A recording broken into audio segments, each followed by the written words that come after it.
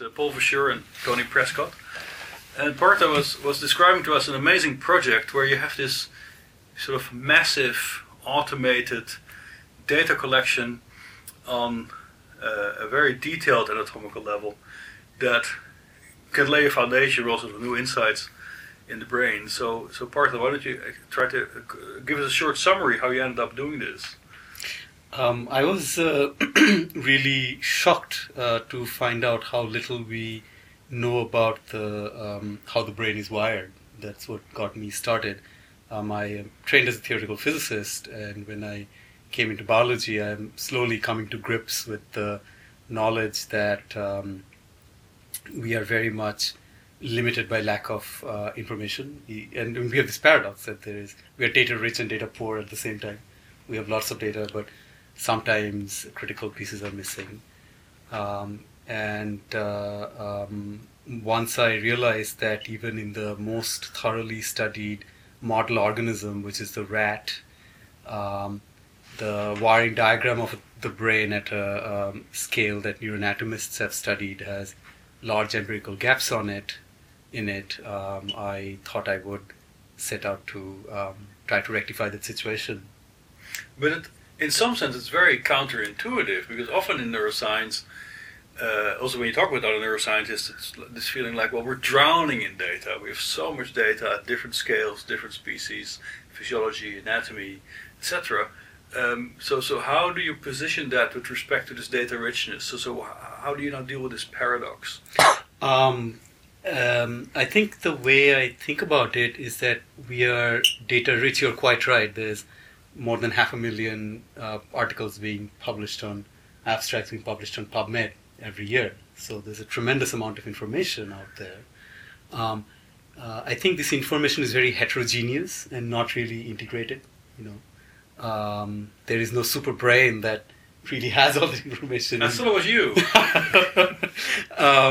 So yes, we are data rich in this very heterogeneous sense. Lots of little bits of data. We are data poor in the sense in neuroscience, compared with, let us say, in genomics, where we have comprehensive information about a certain scale of organization. Let's say the genome.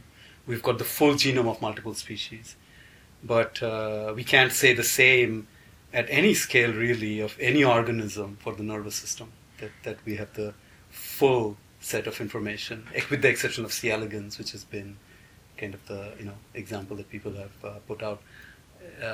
So for me, the reconciliation is that on the one hand, we do have a lot of heterogeneous, unintegrated information, sometimes partial, because people have focused, over-specialized on certain areas of the system.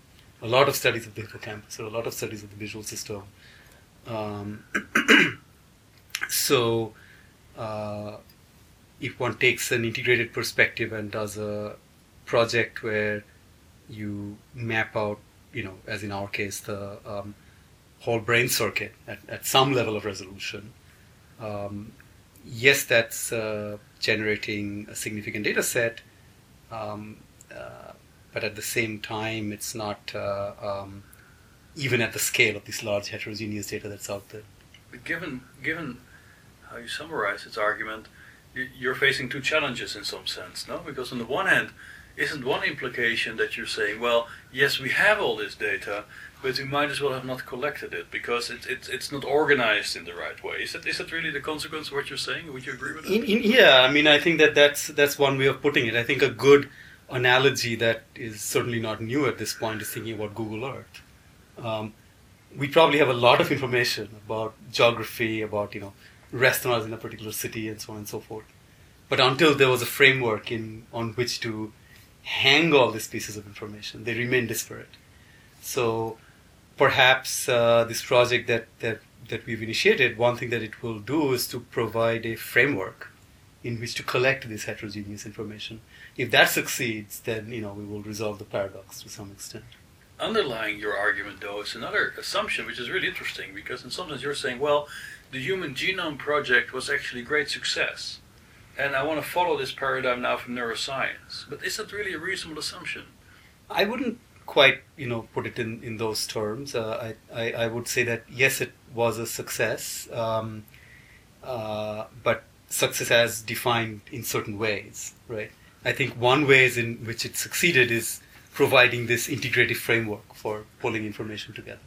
Another way in which it succeeded was it helped us gain understanding of the evolution of genomes.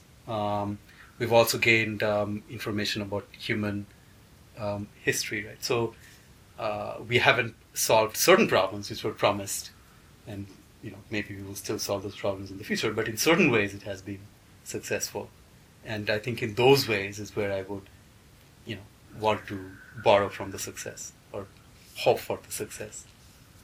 So, looking ahead to when you built this new huge data set, what's your idea about how people are going to use it? I mean, I can see sort of neuroanatomists looking at the raw data and say, yeah, this fills the gap. I don't any longer need to do that experiment because I can just look at your database. But for those people that want to draw something out of it, to condense it down into some more compact understanding of the brain, what kind of tools do you think they will be able to use on this database? Well, we will try to provide integrated versions of the data at lower resolutions. So in the ideal world, what we should be able to provide is a probabilistic map saying that if you start from point A in a reference brain and you were a neuron with a cell body near point A, what's the probability that you had a projection or an arbor at point B? So that sort of information integrated across the injections, we will be able to provide, and that will then presumably help people who are trying to gain an understanding of the architecture of the whole brain circuit. I mean, I know that this is a nascent field in the sense that not a lot of people are trying to do that. There's more interested in understanding the microcircuits in a particular region of the brain, right? But we do hope to provide some integrated pieces of information. Apart from guiding, thinking about how the system is organized and how it works, my hope is that we will also get multiple species, so we will be able to address evolutionary questions. Previously, brain evolution has been studied largely in the context of shapes and sizes. So, the cortex has grown in size, the olfactory bulb has shrunk in size, and so on. But we haven't really studied it at the level of what the circuits are and how they have changed, with exceptions. But it has been very much driven by non-circuit considerations, the evolution. I don't know if you agree with me. Well, what I was wondering in that respect is also the incredible individual variability you might find in your data. So how are you going to handle that, right? So you might take, let's say, a mouse or a rat or a monkey from which you get your anatomical data, but now you know that over individuals there will be an incredible dispersion of these kinds of projections. So how do you see yourself extracting the rules from that kind of variability? I do have a premise that variability will not be so large that we cannot extract these regularities. So going back to a comment you made during my presentation is that I do have a hypothesis, in some sense, a weak hypothesis, that there is something to be learned from these experiments because there is some underlying organization that is relatively conserved from individual to individual in this mouse strain. We will do multiple injections and multiple repeats of the same injections in the same brain region. So empirically, we will hope to answer this question. I don't think it's a theoretical question. So I do have a theoretical hypothesis that the variation will be controlled enough that there is a meaningful mesocircuit. But we will try to prove it empirically. And then how many different, since the brain is continuously changing also ontogenetically, so how many measurement points do you think you would need in a single species? We are doing it in the mouse at a single age. We have not yet even started thinking about a developmental version of this. One thing that I'm hoping is that, yes, we are running this particular experimental project in my lab, but we are hoping to demonstrate that this kind of project can be done quite economically in multiple laboratories. So once that comes about, I think people should be able to fill in multiple ontogenetic steps. What we are hoping to do is to take one age and then look at different mouse strains, so different genetic constructs, and see how the circuit changed at a given age. Right. So there's something interesting about the trajectory that you went through. So as you said earlier, you started as a theoretical physicist, and then sort of discovering the brain, if you want, and in some sense now becoming much more an experimentalist in some sense, yeah. but then let's say a large-scale anatomist or an industrial-scale anatomist. And if I look at the way you present the argument, it seems to be also interesting that along the way you've been shedding more and more of your theoretical skin, right? I do it at night privately. Exactly. Well, is that fair to say? No, my bedtime reading recently has been, formal logic and models of real computation. I mean, I haven't shed my theoretical interests. It's just that I have become much more conservative than when I started in making theoretical models, because I've come to realize how difficult the problems really are that we are trying to describe. And what happened to me when I was a theoretical physicist is I, developed a great admiration of theory. And so I don't want to, take the name lightly, so to speak. It's very interesting. So in some sense, what you're saying is that in this move from, let's say, the naive but maybe very ambitious theoretical person into now, let's say, the anatomist at the bench, you have acquired more humility towards the problems you're facing. Absolutely. That's the point. Absolutely, yeah. Okay. I think that these are very hard problems, and I still hope to make some theoretical contributions, but I would like them to be solid contributions.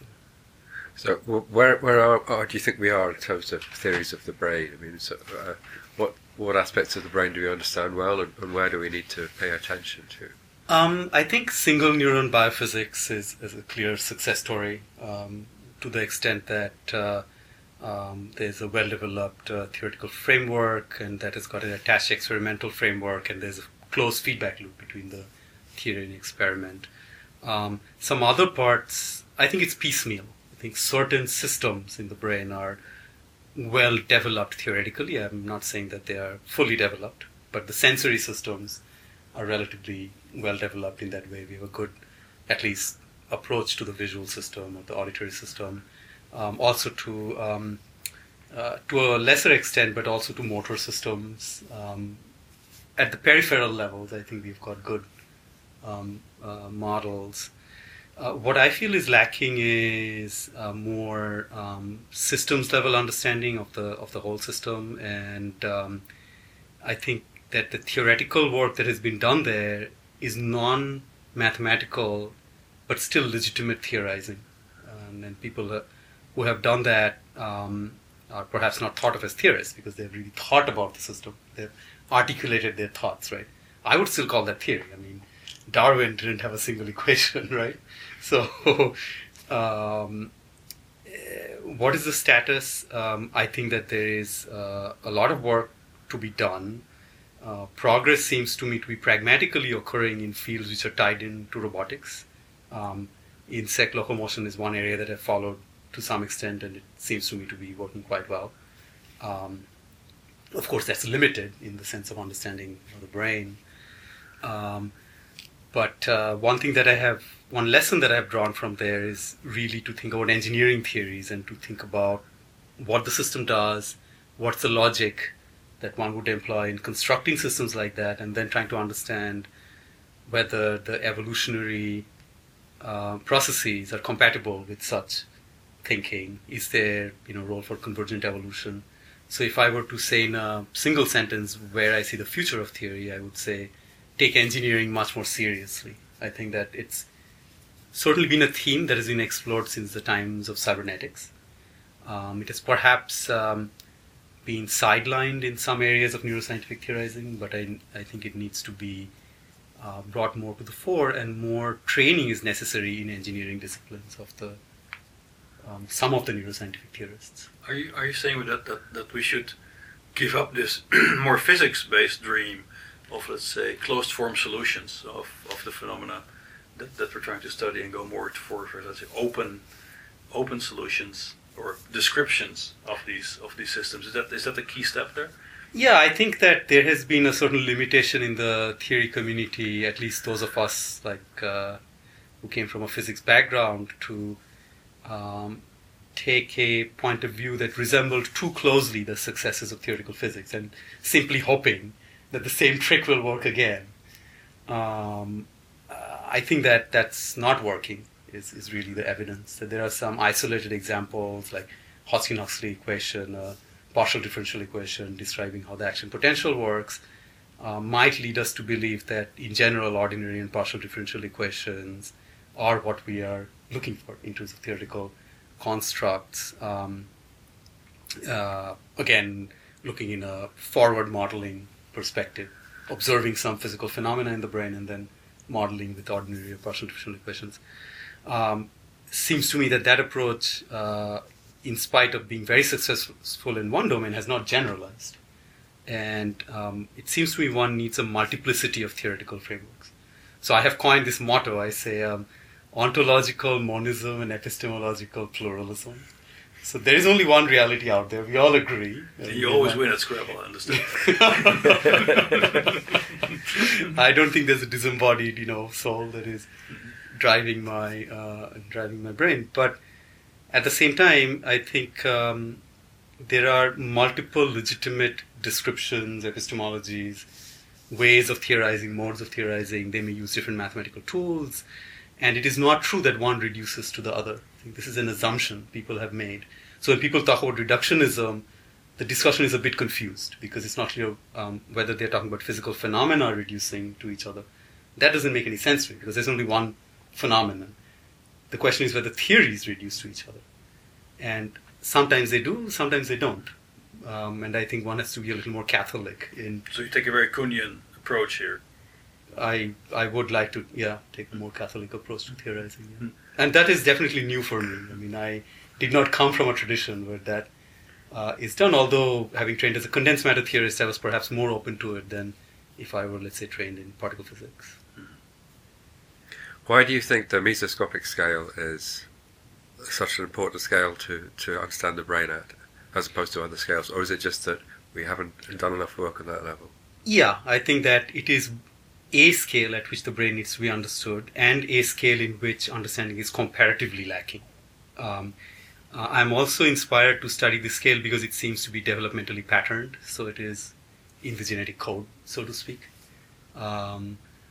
Given that there is a juggernaut out there, which is kind of genome biology, and we have learned, certainly human knowledge has progressed in that domain. It would be great if we could link up neuroscience with that progress. And one scale where I see that link occurring quite distinctly is at this mesoscale, because the mesoscale is developmentally patterned out of the genome, or at least that would be the quote-unquote hypothesis. So the heterogeneity at the mesoscopic scale, there might be, within elements of that scale, there might be more homogeneity, and then potential for using learning algorithms or developmental algorithms to wire up systems. Right, so the hypothesis would be that, let's say the genome patterns this mesoscale with environmental input, but let's say the genome, that's understood in modern day discussions, right? But without making those caveats, let us just say the genome patterns the mesoscale. Then variations in the mesoscale are related to genomic variations. Then one should be able to relate those two things if one looks across species or if one looks across individuals. There could be also environmental perturbations that cause, fluctuations at the mesoscale, but, the idea is that it's genomically sculpted.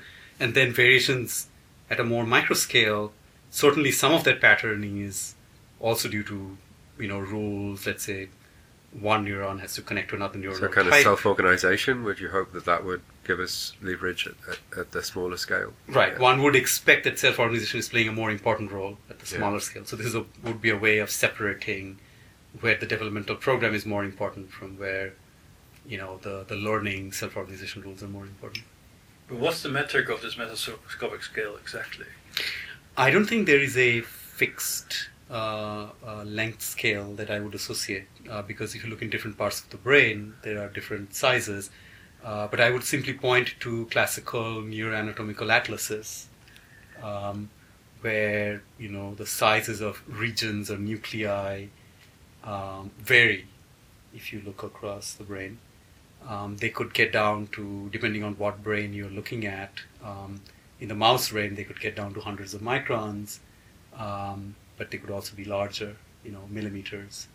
So don't you think though that we have to refine or improve this definition? Certainly, if we want to do a comparative anatomy. Yeah, I think it has to be data driven. I don't think there is a definition I can give today in advance of having gathered the data set. What I hope is, after we have data sets like this, and we already have some existence proof from the gene expression data set from the Allen Institute, that one can maybe empirically extract these correlation lengths or scales directly by looking at the data. What we can hypothesize based on neuroanatomical literature is that such scales exist. And good guesses as to what those scales are in specific brain regions. Now, one thing you said earlier is that you felt that, let's say, the genome would be controlling development at just one of these scales, while, let's say, these lower levels would be more self-organizing. Why are you saying that? Well, it's a guess. I cannot articulate all my previous knowledge that leads to the guess, but one reason is you look at different mice, you get the same atlas. This is just a statement about how the community is organized in this research. If it was the case that there was tremendous environmental influence on the scale at which classical neuroanatomical atlases are organized, we would probably not be able to use atlases, right? So the very fact that we can use these atlases, to me, is some indication that these are not specifically environmentally sculpted. But this could also be a bias of how we treat these phenomena, no? Like in psychology, it's a typical problem that, okay, we moved into statistics because we cannot understand humans at an individual level. On the other hand, now in psychology, people are bumping into this limitation of statistical approach because actually there is not this normative person. So maybe for your atlases, you're facing a similar kind of problem, no? I would certainly agree that there is not a normative mouse brain, the Platonic brain. Mm-hmm. But what I do believe that there's a low-dimensional manifold of brains, that it's not a as high-dimensional a space as, let's say, the number of neurons in the brain would lead us to believe. So even though there is variability, and that variability could well be developmental plasticity that has environmental impact on it, in the same way that we would expect in psychology. But I at least have a strong hypothesis that this pace of variation is quite constrained, is quite small. And I would also say it differs from region to region in the brain, and we will probably find that out. This is an empirical question. We will be doing these studies in multiple mice. So we will be able to look across, individuals and really ask the question empirically. I think that's the way to ask it. What's your feeling then about this low-dimensional manifold? And certainly if you look also across species, or even including species that do not exist anymore, I mean, what's this common template there? What's your feeling about this? Do you see?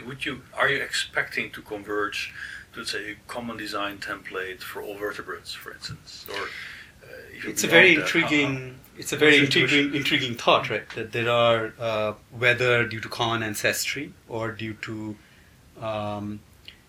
convergent evolution, in some sense selecting for the same circuit because the same function has to be subserved. It's a very intriguing hypothesis, which I hope is right. That there are these common design rules or templates that we will find. It may not turn out to be true, but that would be the interesting hypothesis in my mind. And it's an empirical hypothesis. I would say that I hope it is true because there is certainly some theoretical biases I have that are pushing me in that direction. I think the system wouldn't work otherwise. Well, given that we have a finite set of genes building the brain, there you go. I mean, there is certainly some developmental rules, and I think that we have other examples like our musculoskeletal system that are also patterned, about which we don't ask these questions, right? So is the brain really that different from all the other organs in the body at the level, let's say, of this mesocircuit? So your idea is to do a lot of the work in your own laboratory at Cold Harbour, but you're trying to get other people on board this project, because by the sounds of it, it expands to include many other species, also to include animals at different ages. There's a huge work program here. Why do you think people should prioritize this as opposed to all the other things that we might be doing in the neuroscience? Well, I guess it's a free world. People have to choose for themselves. That's too easy. No. But more seriously, I think that I don't know. Talking about humility, I've just come to realize that the problems are extremely hard. So I would like to work on areas where clearly progress can be made. Now that can be very dangerous. One can get into the instrumental fallacy, right? But I have tried to articulate some of the arguments in the position paper that we put together that I would draw people's attention to in PLOS Computational Biology that came out last year, with the first author Jay Boland and the last author being myself. But just to try to lay out some motivations. One great motivation is that we are at the technological cusp where this has just become doable within the funding constraints of individual laboratories. I think that's, for me, a great motivation.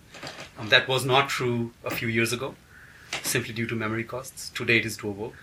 Yeah, but this is the because we can argument. So because we can argument. I think it's an important argument because there are you can many... win elections with that, Yeah. That's it. No, I mean it's I think it's an important argument. But the second argument, I think, is that the scope of discovery, I think, is large. We simply don't have these circuits at a very simple level. How are we going to understand how the brain works? The brain is a circuit. We don't have the circuit. People could argue we know certain bits and pieces of it, but that's a very simple argument. One can try to refine the argument, but that's one argument. And then there's a third argument, which is this information integration that we were talking about. That we are battling this huge deluge of data and information, how to tie it together. Well, here's a way we could.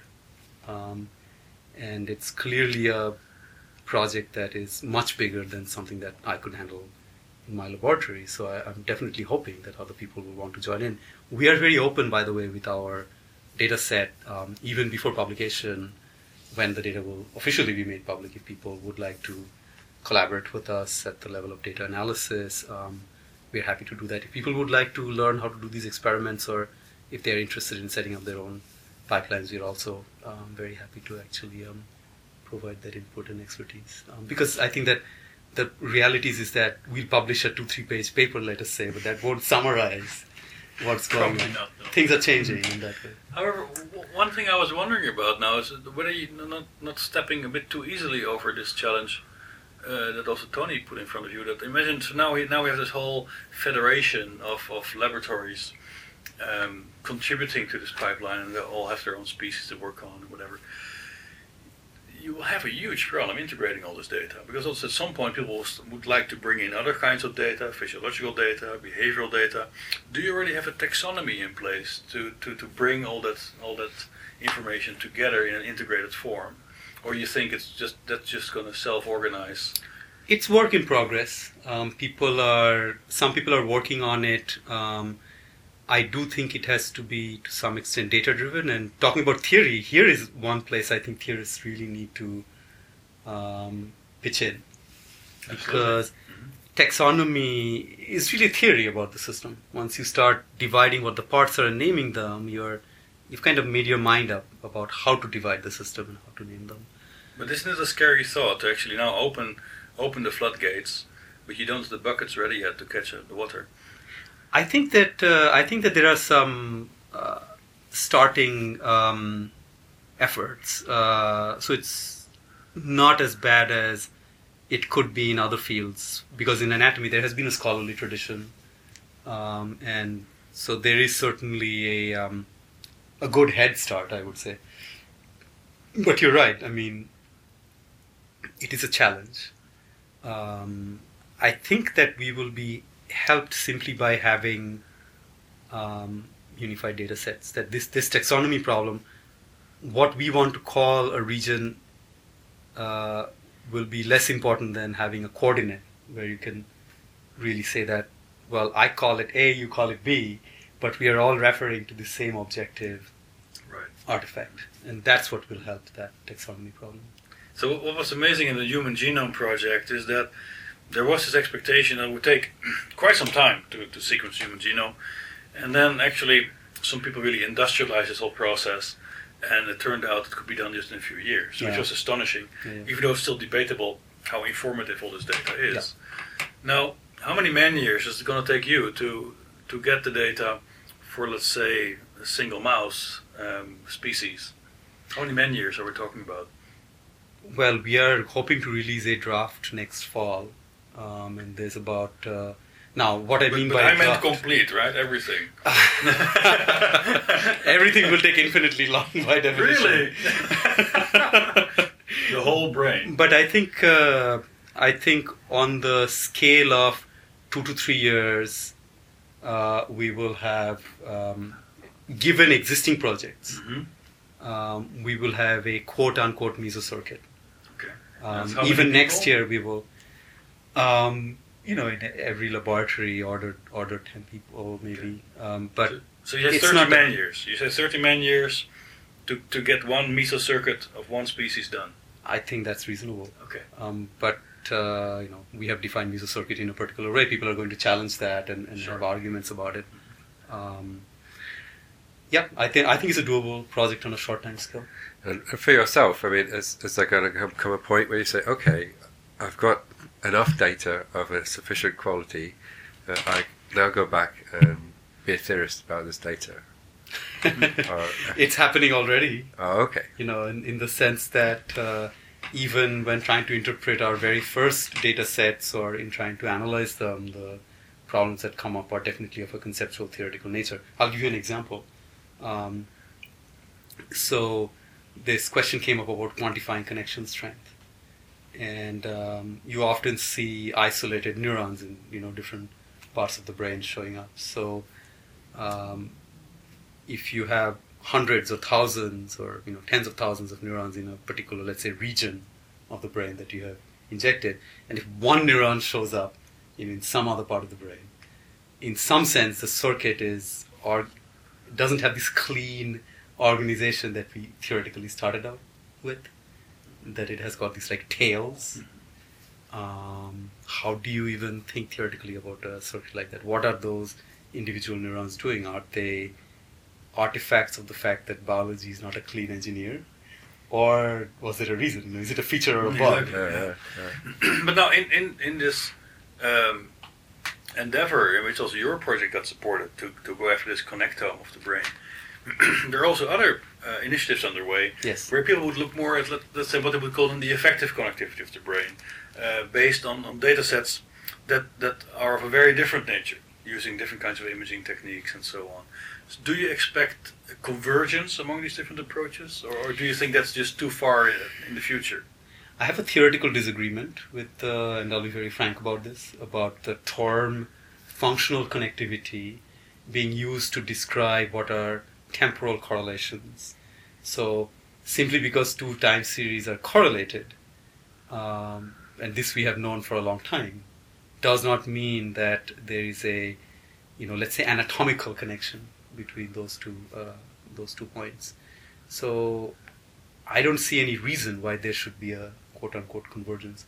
it's certainly true that the anatomical connectivity is going to drive correlations, but I don't see the reverse route. So the correlations are a necessary condition of the causal structure, right? But it's not the of the anatomical structure, and I strongly advocate calling correlations correlations. Mm-hmm. I think it is misleading and perhaps even distracting to call it connectivity.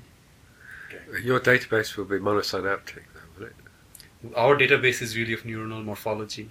Don't really have synapses. Oh, okay, but you'll be just looking along a single one neuron fiber, and so it'll still be a problem for me if I want to know if there's a connection between A and B that might go via C.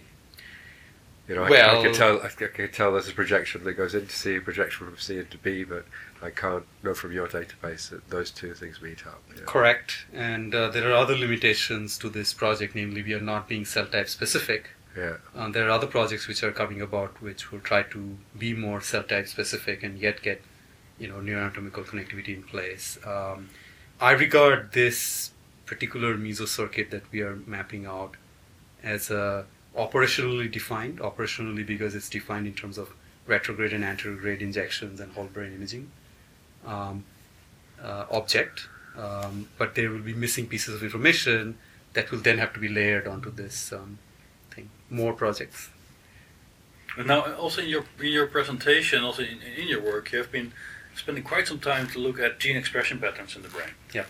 And do you see that as giving you leverage in understanding these anatomical pathways that you're trying to reveal right now, or do you see these really as separate databases as well? No, I see the connection that they are both indicating a mesostructure, so to speak. They are getting us objectively at this intermediate length scale that is there in neuroanatomy. The gene expression data sets are probably giving us indirectly information about cell types. I don't think they are directly telling us about connections. But yes, they are definitely connected. So within this gene expression data you showed, there was something very puzzling, because anatomically, at least if I listen to the anatomist, I'm not an anatomist myself, it would always tell you, look, cortex, relatively uniform, well-structured, modular, etc. And if you go to subcortical areas, things get more messy, it's more variable, heterogeneous, and so on. Right? Mm. And if I look at your gene expression data, so you made the point, actually you have less genes expressed at the subcortical levels than at the cortical level. So what do you make of this apparent contradiction? I actually think it's the other way around. I think the subcortical structures are more homogeneously structured and more carefully sculpted than the... No, you will have much more interspersion of cell populations, also the kind of transmitter systems. Correct, so they are more... Yeah, I see what you're saying. It's more messy in the sense that the modules are not well separated, mm-hmm. but it may be less variable. So... yes, it will be messy for us to disentangle, but it will be less variable, I think, from animal to animal. So sometimes what you're saying is maybe cortex is so neatly organized because there are just more genes being expressed there to keep that clean structure in place, while you would have then less genes expressed subcortically, leading to more of a dispersion of how these cells actually anchor themselves in the substrate and so on. Is that how I should interpret what you're saying? That's an interesting hypothesis. I guess cortex is not translationally homogeneous, as we know from Brodmann areas, and the gene expression patterns certainly show that there are different cortical structures. Cool. So look, I have two questions to finish up. So if we had to define the Partha law of science, right, of our attempts to understand the brain, what would be this Partha Mitra law of investigation and understanding? What's the law we should adhere to? Law? Well, I made my aphorism, right? There's one reality got multiple theoretical approaches. I think we have to be open-minded about disciplines, and this sounds like a truism, but and it sounds really something that people say as a slogan, but I really think that we need to educate ourselves in different disciplines, like engineering disciplines or neuroscientists need to learn more about population biology and evolution and so on and so forth. Perfect. And then, so if I go visit you again in Cold Spring Harbor 5 years from now, I'm going to say, okay, there's this one prediction you gave to me today, and today I'm going to check whether it's true or not. What's this one prediction you're willing to stick your neck out today? Well, that's a very tough one. Come on, you're a tough guy. I guess this notion that the mesocircuit is genetically wired and that genetic polymorphisms will cause alterations in the mesocircuitry that may be correlated with neuropsychiatric disorders, which are also, have genetic predispositions. That's for me, especially the affective systems that are related to emotional behaviors.